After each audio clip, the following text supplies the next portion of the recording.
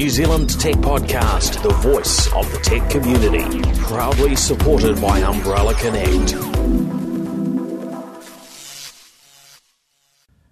Greetings and welcome along to the New Zealand Tech Podcast. I'm your host, Paul Spain, and today we have Sarah Putt here in the Podcast New Zealand studio. How are you? I'm very good. Kia ora, Paul, and lovely to be back. Thanks for having me back on the show.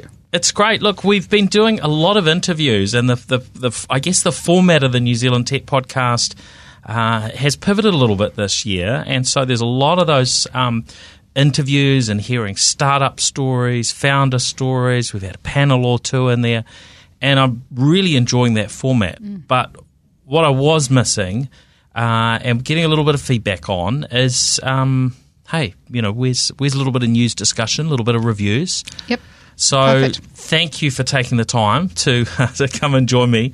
Now today there's a bunch of things we wanted to delve into, some local news, autonomous weapons in there in the local news discussion, bit of technology, bit of AI in the defence world.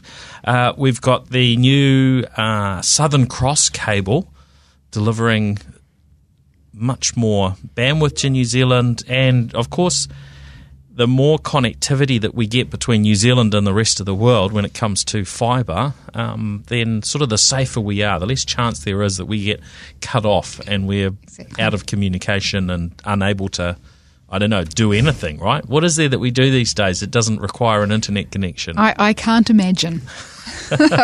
So we want to delve into that. I want to hear from you a little bit about the CIO 50. Yep. And there's the R&D, research and development tax credits. Mm-hmm. And hopefully we get a little bit of time to talk social audio, because there's been some interesting movement in that space. Keen to hear about that. Yep. Over the last few months. And then gadgets. The gadgets just keep coming. There's new gadgets keep coming through the door, arriving. It feels like by the box load at times. Yep. But I wanted to delve into some of those new things that arrived. Products from Apple, Dyson, Oppo, Xiaomi. There's lots of stuff coming through, and it'd be good just to get a little bit of chance to delve into some of those.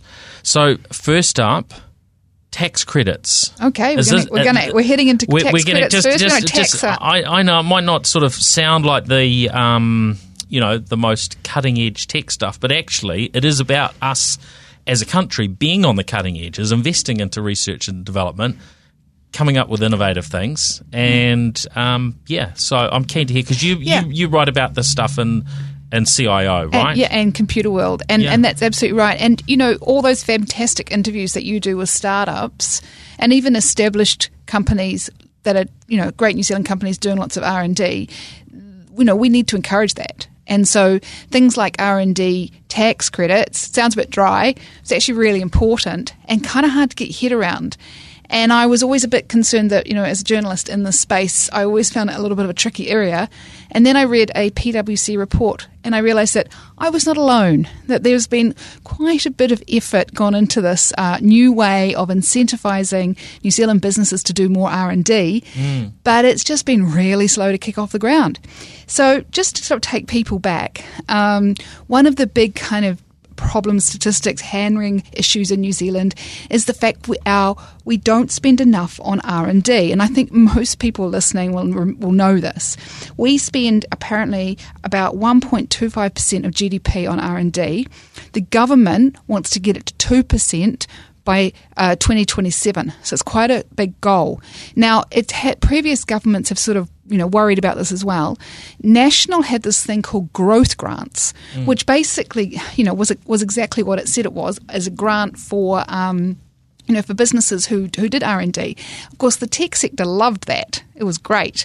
But there was a lot of criticism about those grants, about, what's happening to those businesses. They get grants and they get sold, and what's that for the taxpayer? And was it really pushing up that percentage, that all-important R&D percentage?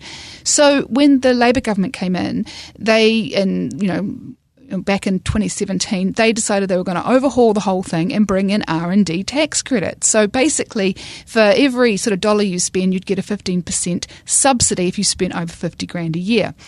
It kind of sounded okay on paper, and they asked Callaghan Innovation and the Inland Revenue to form a partnership to enact this, to carry it out, to make sure that this thing got off the ground. Yeah. The problem is that in the transition, what they found was that just almost no tax credits, nothing was happening. It was really slow, and not many companies were applying for these tax credits.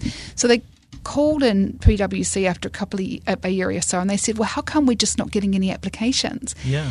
And they looked at it and they said, well, the process is just not working. Unfortunately, in the pendulum, the IRD was protecting the tax base, didn't want to give up these credits for whatever reason, was being very, very risk averse.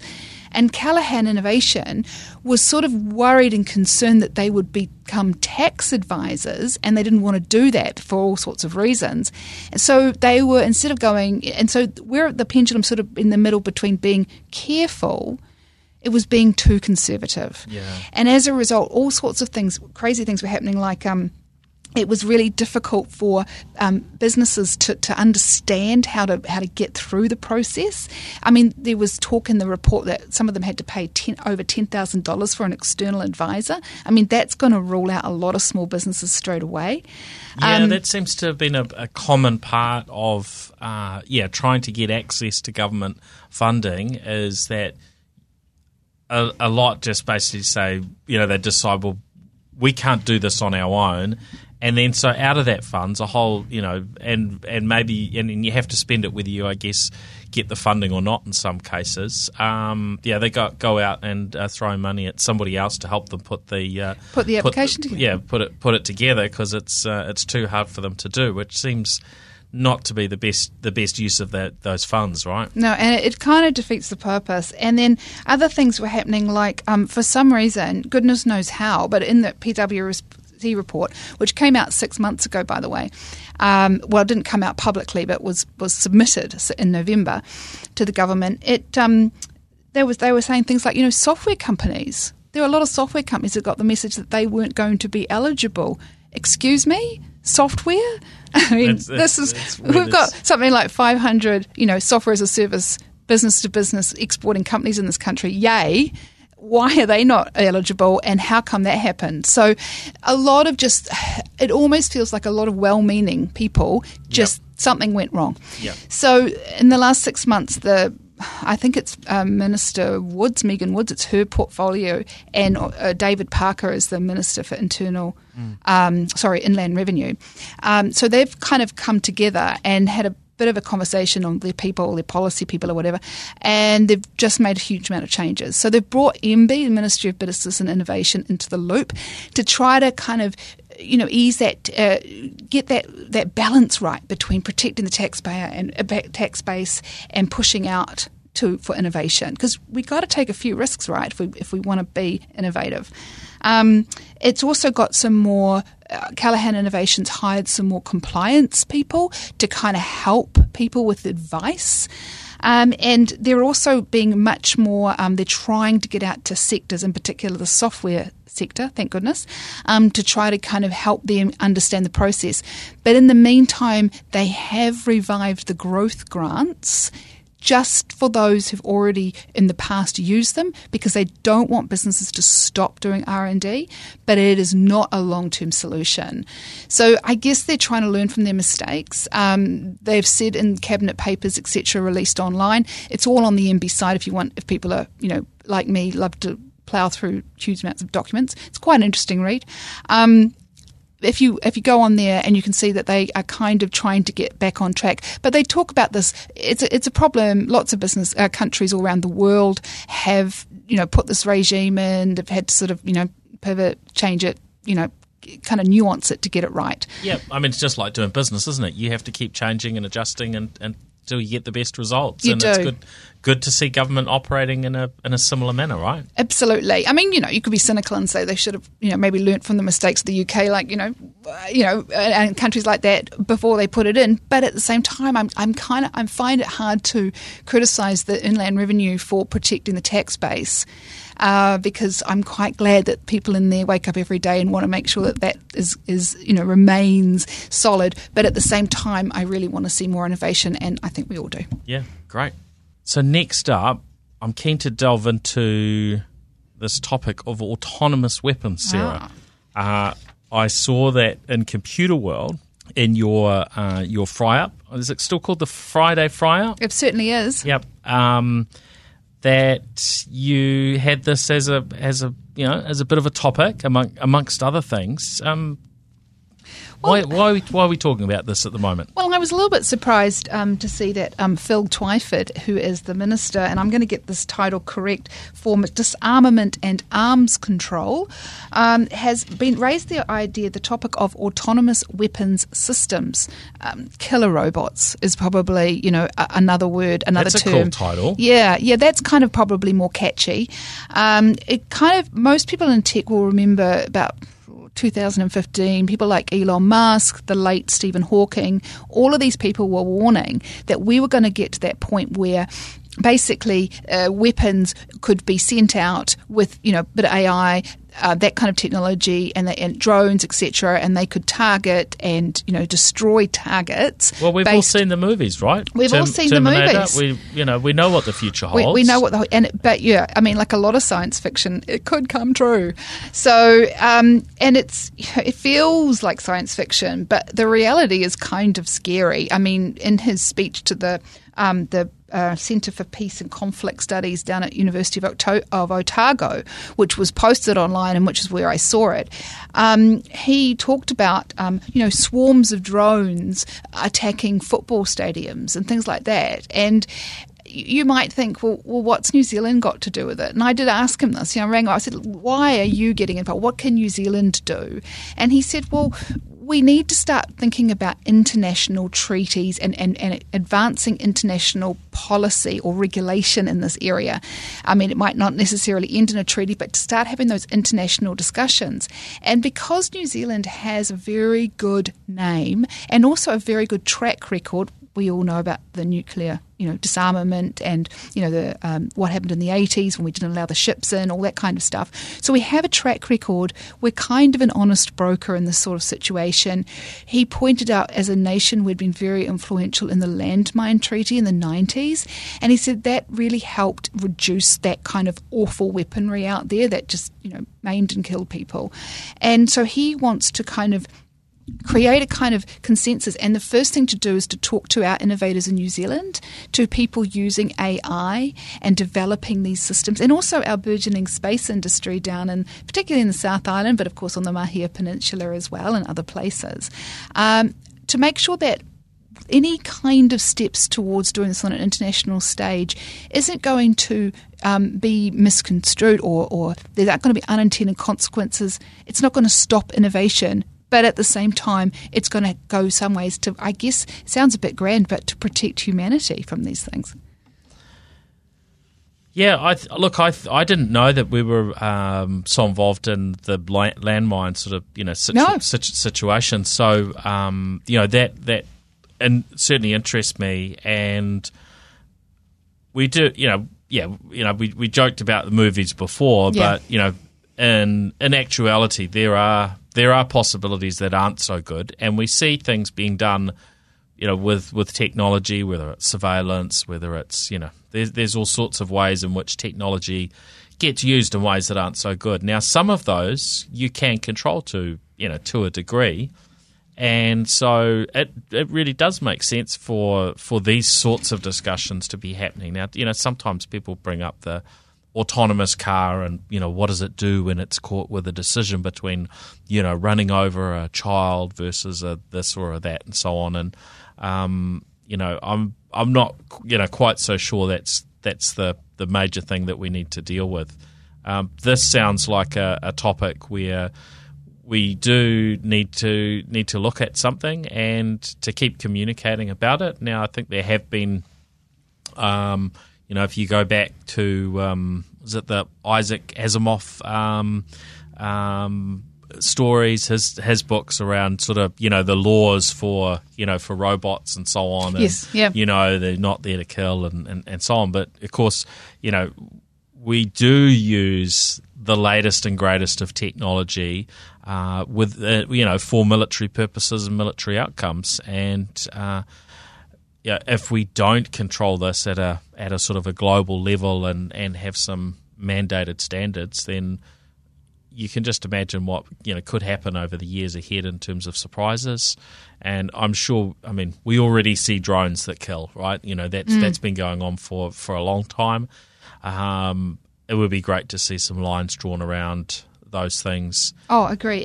But how you do that, I can't imagine it being easy, and I have no idea whether you actually end up with any sort of global consensus. Absolutely. And I think as well, like it's when you're thinking about AI and like you've raised it, just to go beyond just weapons systems, those sorts of things, it's to what degree should a human be in the loop? And so much of the technology is being developed, and often is developed first in the military for various reasons. I think as well, it's about setting boundaries, and I think often people in technology themselves want to see those boundaries. They want to see them set so they don't, because there's always that feeling of, well, there's other groups doing something, I've got to compete, it's a race, and just get caught up in that desire to go ahead without thinking about the wider consequences. And so I think that it's good to see New Zealand being part of that discussion. As I said, 5 million people in Aotearoa, New Zealand, what can we do? But, the minister was quite clear that we can have a voice, and that the voice that we have isn't just going to come from policymakers. He is trying to make a real reach into the technology community, into entrepreneurs. He points out that AI is integral to so much development. Nobody wants to stop the technology per se. You just want to put boundaries around it in case it, the worst happens and things evolve to such an extent that you can't pull them back. Yeah, well, there's regulation in place around chemical warfare. Yeah. Those things have been put in place for very, very good reason. And it totally makes sense that we look further now. Yeah. I'll be interested to I guess follow that and see where that gets to from here. Now on to this thing that's coming next. SX I see Next. What you did. I've seen it shortened to Southern Cross Next cable. Yes. So we have the Southern Cross cables at the moment with their sort of figure eight loop that join New Zealand up to effectively the rest of the world, to Australia and North America. And there's that level of redundancy because of their they're great. Yep, and that's good. But they're doing it all again with Southern Cross Next. Yes. April 2022 is when it all goes live.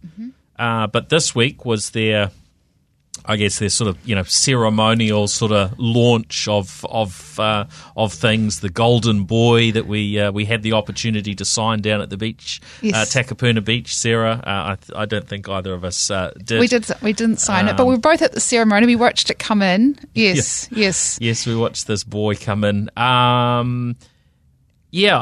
mean, there's a whole lot you could sort of delve into on this. One aspect of just how mind-blowing it is, the amount of connectivity that we have to New Zealand compared to what we did when the first Southern Cross cable was being built back in, I think it was 1989, and maybe it went live in 1990, something like that. Yeah, it was a bit over 20 years ago, right? Yeah, the one we've got now is just over 20 years, I think. Yeah.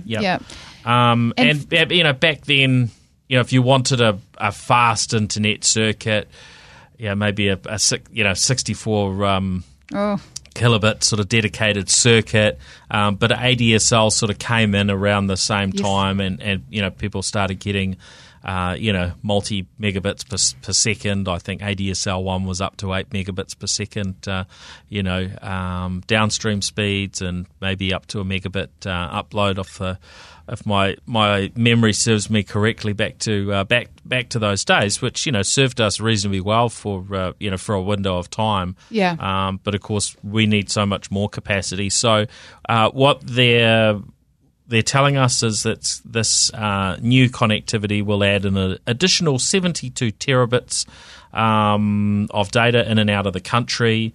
And that effectively is pretty close to doubling the capacity for the country. And of course, over the years ahead, they will always innovate on the technology, the fibre optic cables that have been put in, and they usually manage to expand the performance over time. Yeah, well, I mean, this new cable will eventually replace the figure 8, and I think that's supposed to happen in about 2030. So it's kind of future-proofing it, I guess. And, I mean, a straight line to America, redundancy, all those kinds of things. And, as I think the CEO of Southern Cross said yesterday, as a consumer, you probably won't notice the difference with the new cable, but possibly if you're a trader or you're a gamer, that's where it's going to that sort of shave off a few milliseconds. Yeah, and just really keep you going. And but it's so so interesting, like what you talked about, how for so long Southern Cross was all we had, and there was so much concern about a decade ago about where you'd find another cable, because these things are not cheap. This next one is already a $350 million investment for Southern Cross, the business, which, by the way, is about 40% owned by Spark and the rest owned by overseas telcos. So it's really good to see. And of course, in that time, we've seen Hawaii, which is Malcolm Dick was behind that. He's the guy that used to obviously own what was now Vocus in New Zealand, those big brands, Orcon and Slingshot.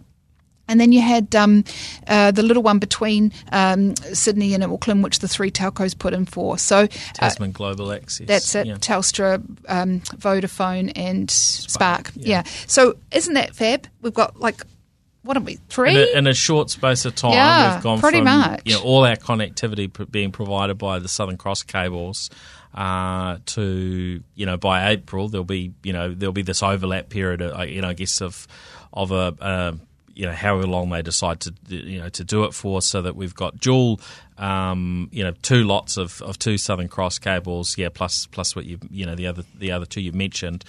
So provides us with a lot more resiliency, and of course there's discussion around potentially another connection if a data center opens up in Southland that could link us up. Very very encouraging, and look.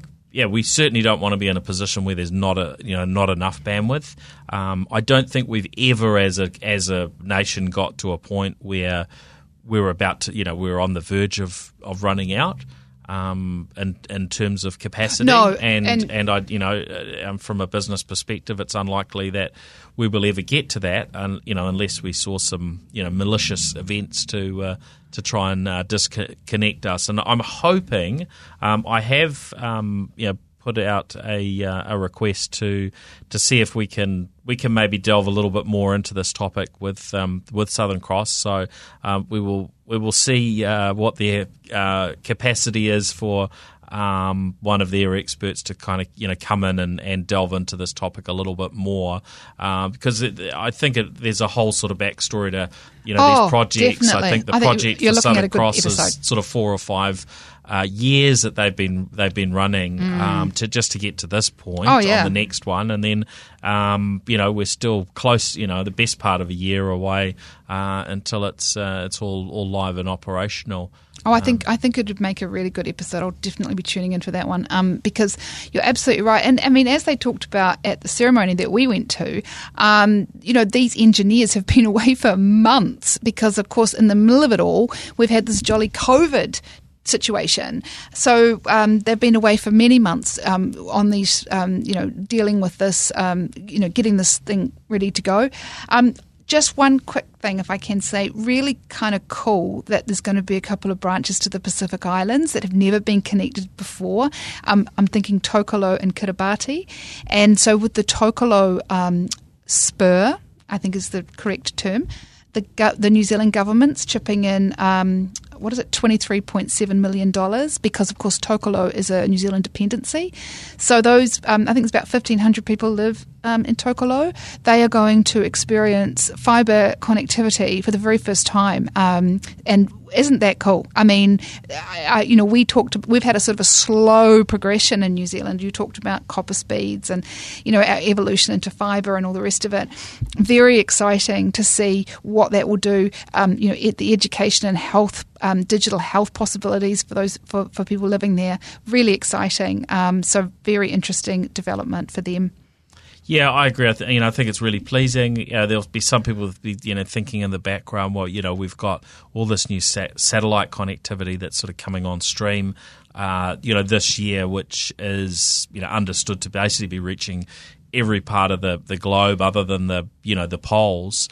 In terms of when we're looking at Starlink from SpaceX, but realistically, fibre is still the absolute gold standard. It's the most reliable.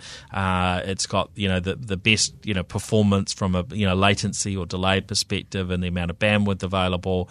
And once you've got it there, of course, you can slice and dice it up to across the whole community for very, very reasonable price. So whilst though there's new satellite connectivity options will be world changing, but I think fibre is absolutely key to those locations, and I mean I'm not sure we can fully understand it because we're so used to having great connectivity, certainly in the large majority of New Zealand.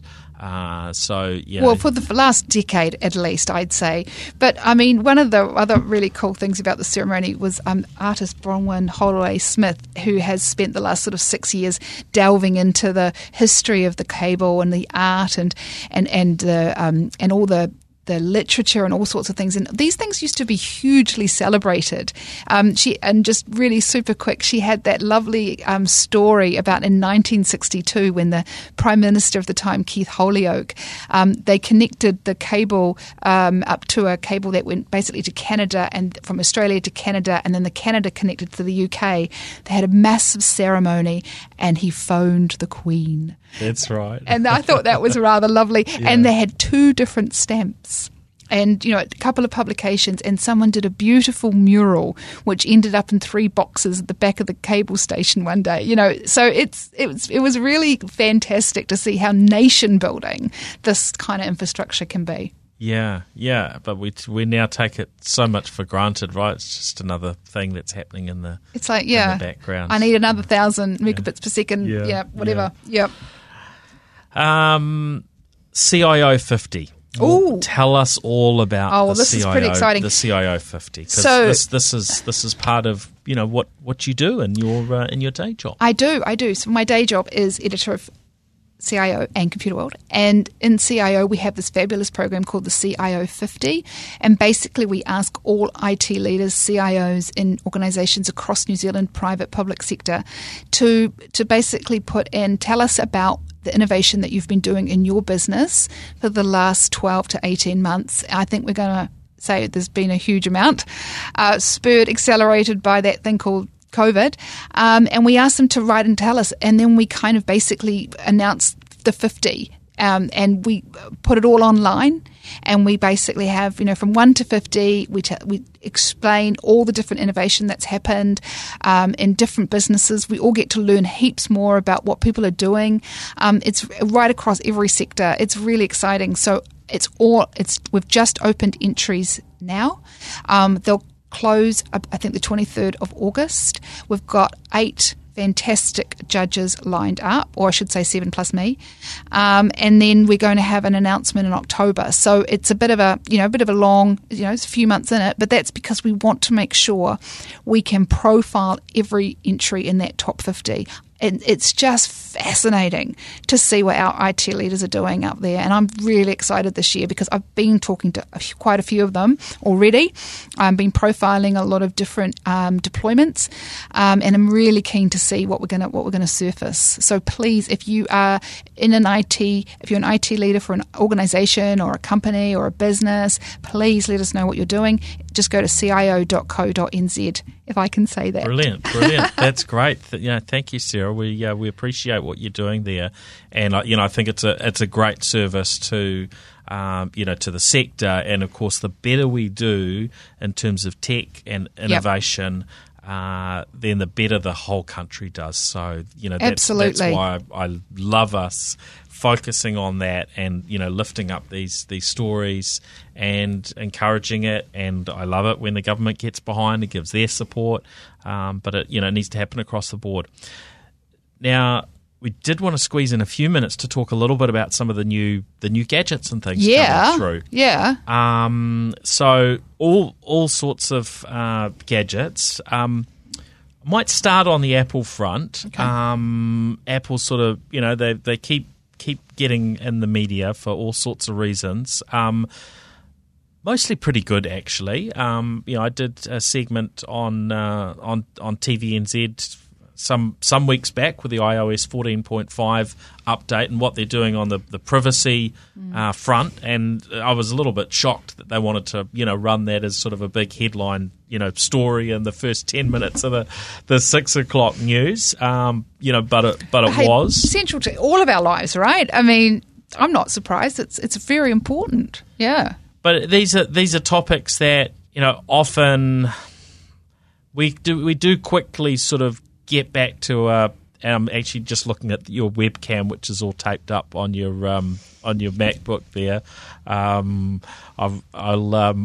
We won't delve into that one, but this topic of privacy, it does quickly go off the radar. We just sort of get back to normal, and been having some discussions with people about it recently because there was a story, I think, in the New Zealand Herald.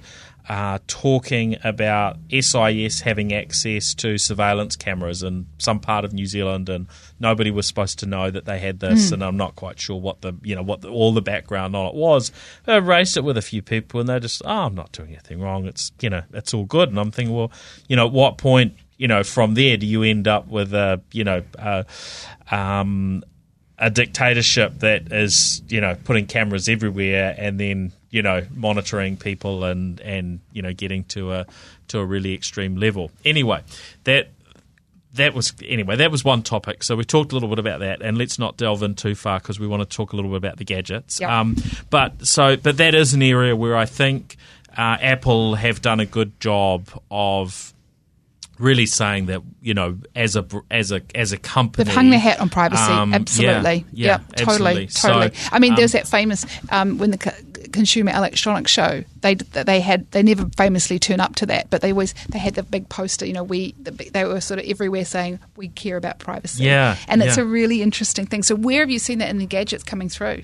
Well, it seems to be that they're trying to do more that happens on a device. So it used to be that all of this stuff had to go basically go up to the cloud to happen. So we're starting to see but more of that. I think there's been attention paid, and and this over a number of years, and these things aren't just with Apple, but a lot of attention is paid to, well, who can listen when I'm when I say something to Siri or to Alexa, or and Microsoft went through some of the stuff as well, and they've changed the role of Cortana to it's not sort of certainly not competing now, but Apple are really trying to balance that that stuff around our data and where it doesn't go, and then giving you those choices. And that's what we saw with, iOS 14 and these messages for Facebook and, other apps. Are you happy with data sharing? But HomePod Mini is their newest sort of thing to launch locally. Yeah. And that finally in New Zealand gives us something that apparently can understand our Kiwi voice reasonably okay, and is a dedicated speaker, so and a digital assistant. So Apple sent a couple of these across, or they gave them to me when I had a briefing with them. And so I've been, trying them out, because I've mostly, since very early on, before they were launched in New Zealand, in fact, before they were even broadly available, managed to get hold of their, Amazon Alexa and, using that technology.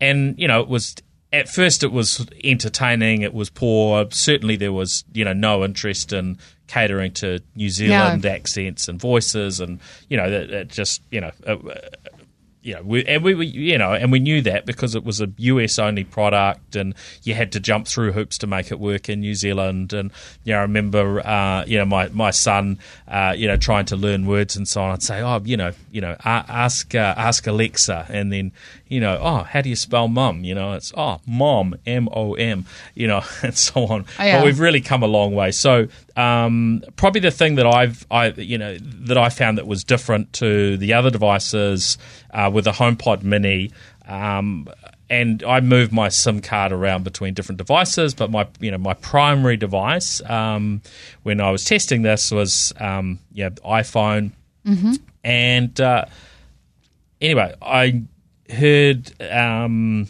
was in the kitchen, heard a message that a new text message had arrived, and so I said, read me the message. Read it out, yeah. And so it read me the message, and I'm not touching any devices. I'm doing, stuff in the kitchen. And then I sent a reply back. And so I was able to have this two-way text conversation whilst working in the kitchen. And I thought, that is good. You're starting this is the sort of stuff that becomes really helpful. Yeah, it goes beyond that kind of sort of novelty value, kind of testing things out to actually this is really helpful. This is actually going to be... what I find all these assistants useful is timers, things like that, reminders, especially in the kitchen. It's turn the oven on, and it's going to take a few minutes to heat up, so you get it to give you a reminder, so you put something in the oven and you don't let something in the run too long. All these sorts of things. Listening to podcasts, audio. Yeah, I find that really helpful. Right? I find that I sometimes often feel quite bossy though. I try and practice my politeness with the technology. And I feel like it must be quite strange if you grow up, if you become, with this voice-activated, these voice devices, and we've talked a bit about social voice and all that kind of stuff. If you grow up with this being very normal and natural to you, which is for us particularly, I talk about myself. My age group, it's all learned. Technology is all learned. It's not native to me. It must be quite strange. Small children growing up yelling at appliances and things to do things for them. I mean, it'd be fascinating PhD for some psychology student, really, wouldn't it? It'd be quite interesting. But I often find myself being very bossy because she doesn't get the song right. And it's always a woman, right? No, look, I'll sometimes, I'm sure, respond in a manner that wouldn't be appropriate for a human, but knowing there's a youngster around, I'm usually trying to model good behaviour, and I think that's a good idea. I'll say thank you and things like that go nowhere. But you've got to model that behaviour. Yeah. But sometimes this technology doesn't work very well, and I'm not going to delve into it exactly on the show here, but I did have an example where I'd bumped the button on the Apple Watch, and it started listening to a conversation that wasn't for Siri. It completely misinterpreted what I had said and thought what I'd said was something that would have been incredibly rude and offensive to say to somebody, and then came back with a response to that effect. And it's just like, oh man, the technology is is certainly far from perfect, but it's starting to be amazing. Quite cool and quite useful, yeah. and different bits and pieces. I had a problem with the with my app to control the lighting the other night. I think Philips Hue, their app has gone through a change, and it was basically wanted me to reset everything up, and so I just used the voice control, and the technology took care of it for me. So these things are getting better. They are. I think you just have to enunciate quite clearly. As you say, the Kiwi accent is still a little bit...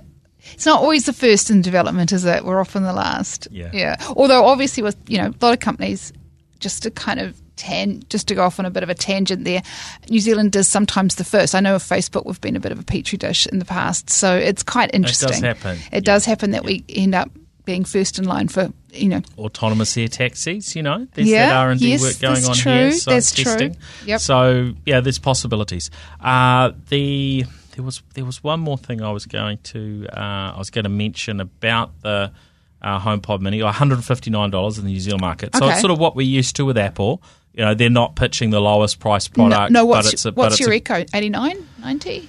They vary because you get specials, and those things can come down to whether it's a Google Home Mini or whether it's an Amazon device, probably sub $50 at times, or sub $50 or $60. Whereas Apple doesn't tend to do so much of that. It doesn't. But it seems like a nice device. It sounds good. You can link them together.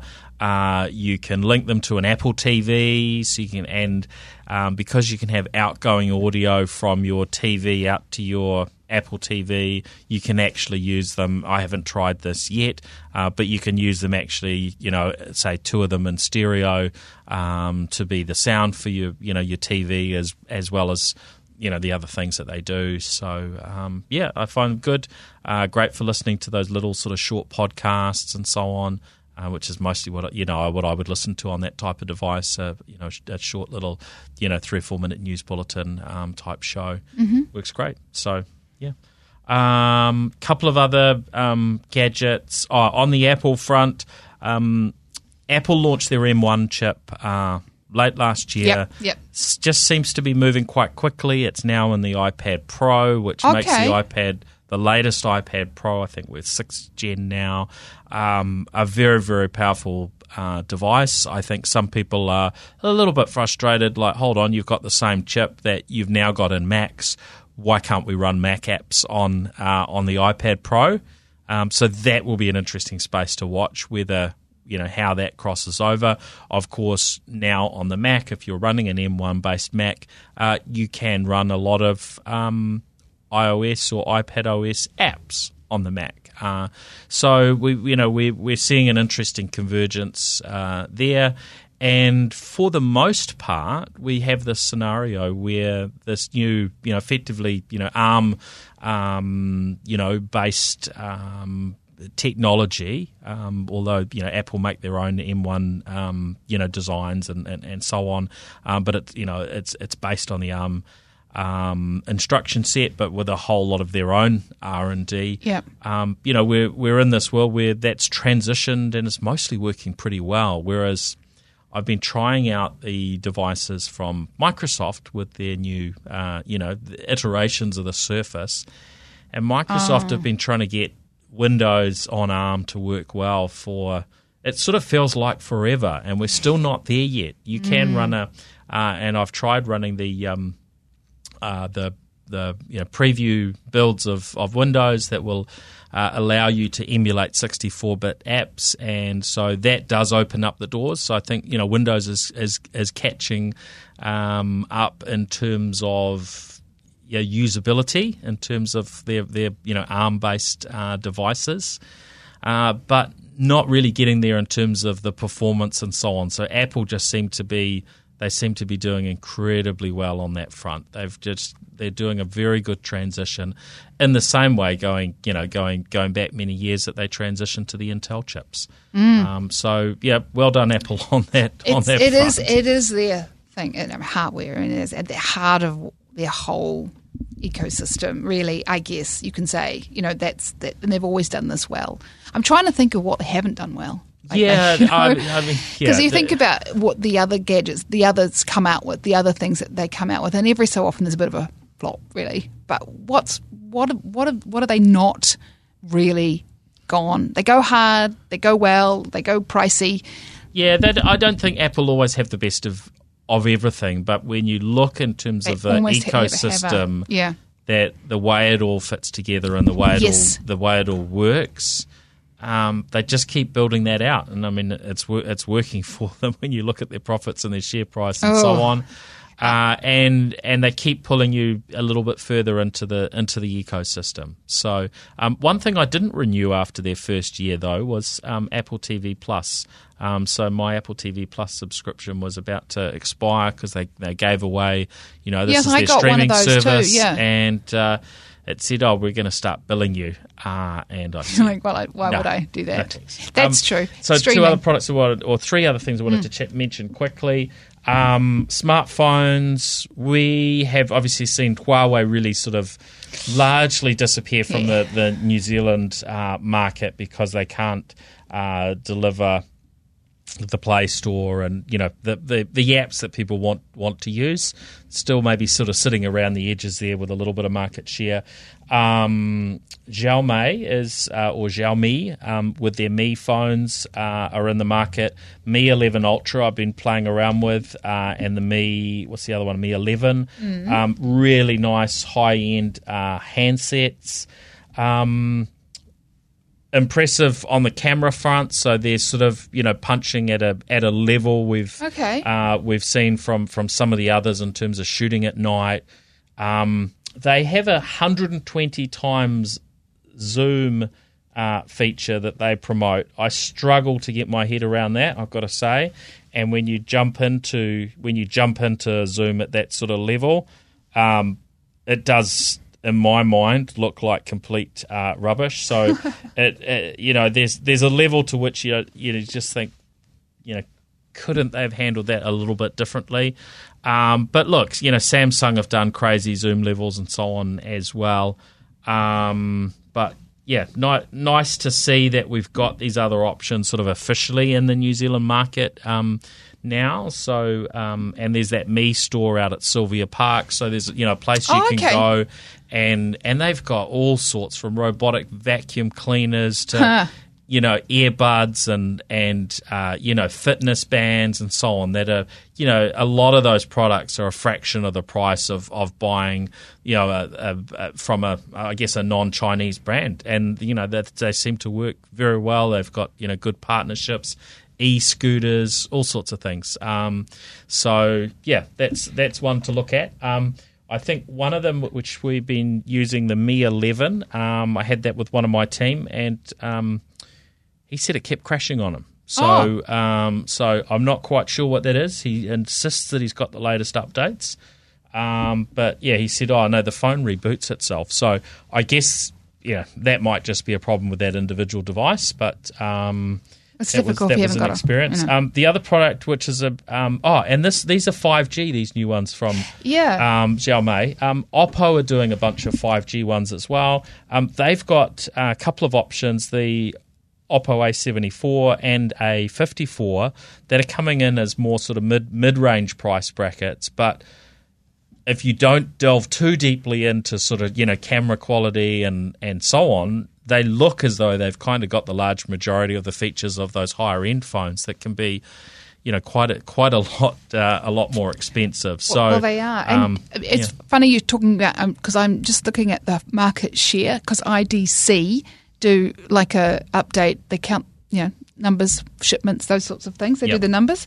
Now, apparently, Apple and Samsung accounted for 84% of the smartphone market in the first 3 months of this year, in the first quarter, and they reckon that smartphone-capable devices will pass 50% by the end of the year. So half of all phones will be 5G, and most of them, like you said, the average selling price was $1,550. So it's obviously the Galaxies and iPhones of this world, but they think that will probably drop as, like, just to your point, Oppo and other devices come on stream.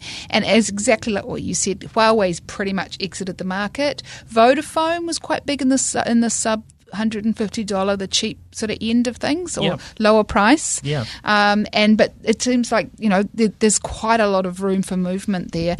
The 5G, are you noticing a difference? Like, is it making it worthwhile to have a 5G phone? Probably there'll be some scenarios where it's helpful. You're trying to stream something that you might not have maybe got quite enough on 4G connection, but generally I notice the 5G pop up and I think, oh, this is nice. Yeah. But for what I do, 99% of the time, it's not something that I'm thinking about. But if you're wanting to sort of tether a laptop, to your phone, that sort of scenario comes in useful. So I just want to mention, so those Oppo phones, which, as I said, sort of more mid-range, the A54 5G and the A74 5G, $349 up to $449. That's the sort of price point across those phones, and pretty impressive sort of specs overall at those sort of price points. The Xiaomi is very much trying and doing a pretty good job in terms of its specs to compete at the top end in the market with what's coming through from Apple and Samsung and so on. So I'm just sure what the price. You don't have to sort of spend $2,000 on a phone to have a good experience, is what you're saying. And I think sometimes we forget that they're coming in. They're coming in at that sort of price point with the Xiaomi ones. Yeah. So they're not. They're not super cheap, depending on which model you go for. $1,000 up for those ones, but they've got, as I say, camera that can actually pick up more light than what you're seeing with the naked eye when you shoot in the dark, and some impressive zoom there. But maybe don't bother with the 120 times option. But good stuff going on. And the other thing I was going to mention, just. We talked about, or I mentioned, I think at the beginning, Dyson, their new vacuum cleaner. Oh. Now, I don't know.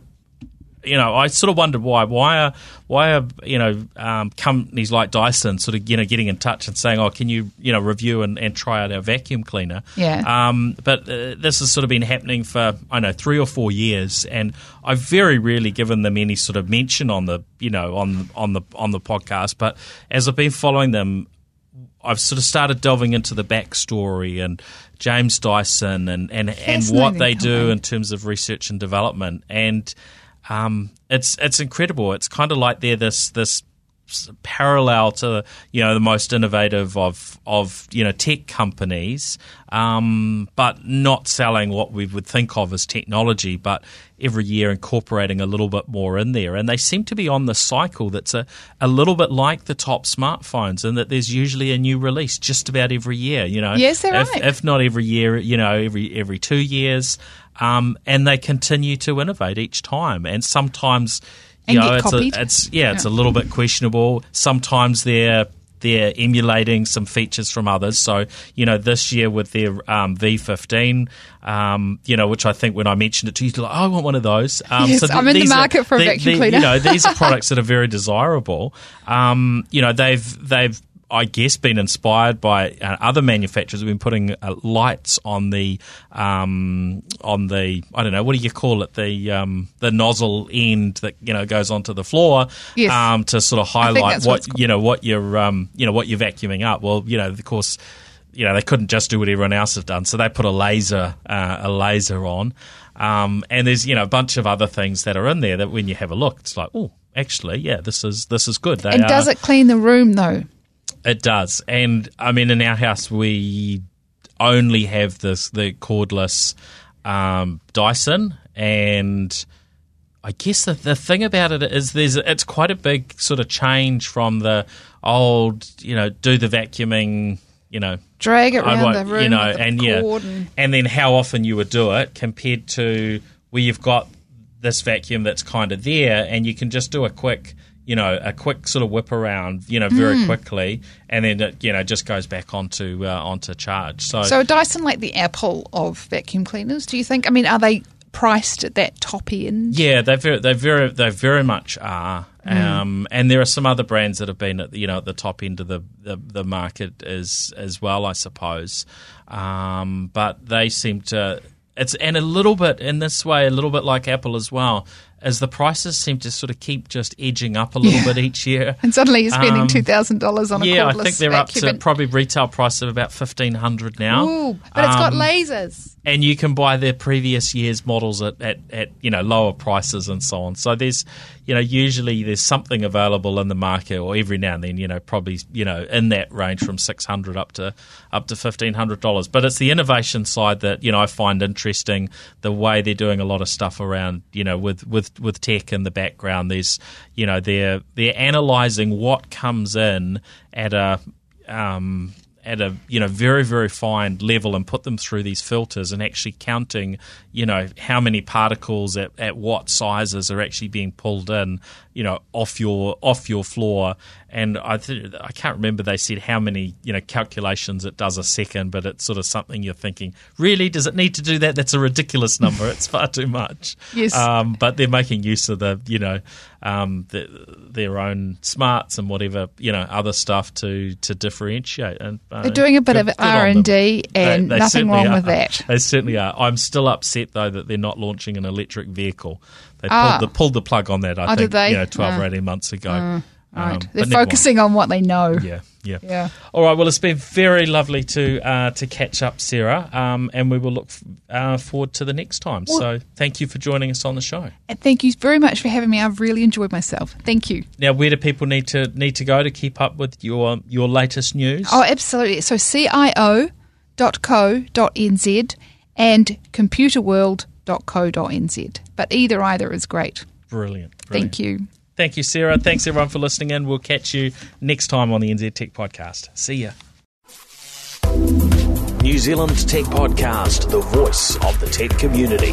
Proudly supported by Umbrella Connect.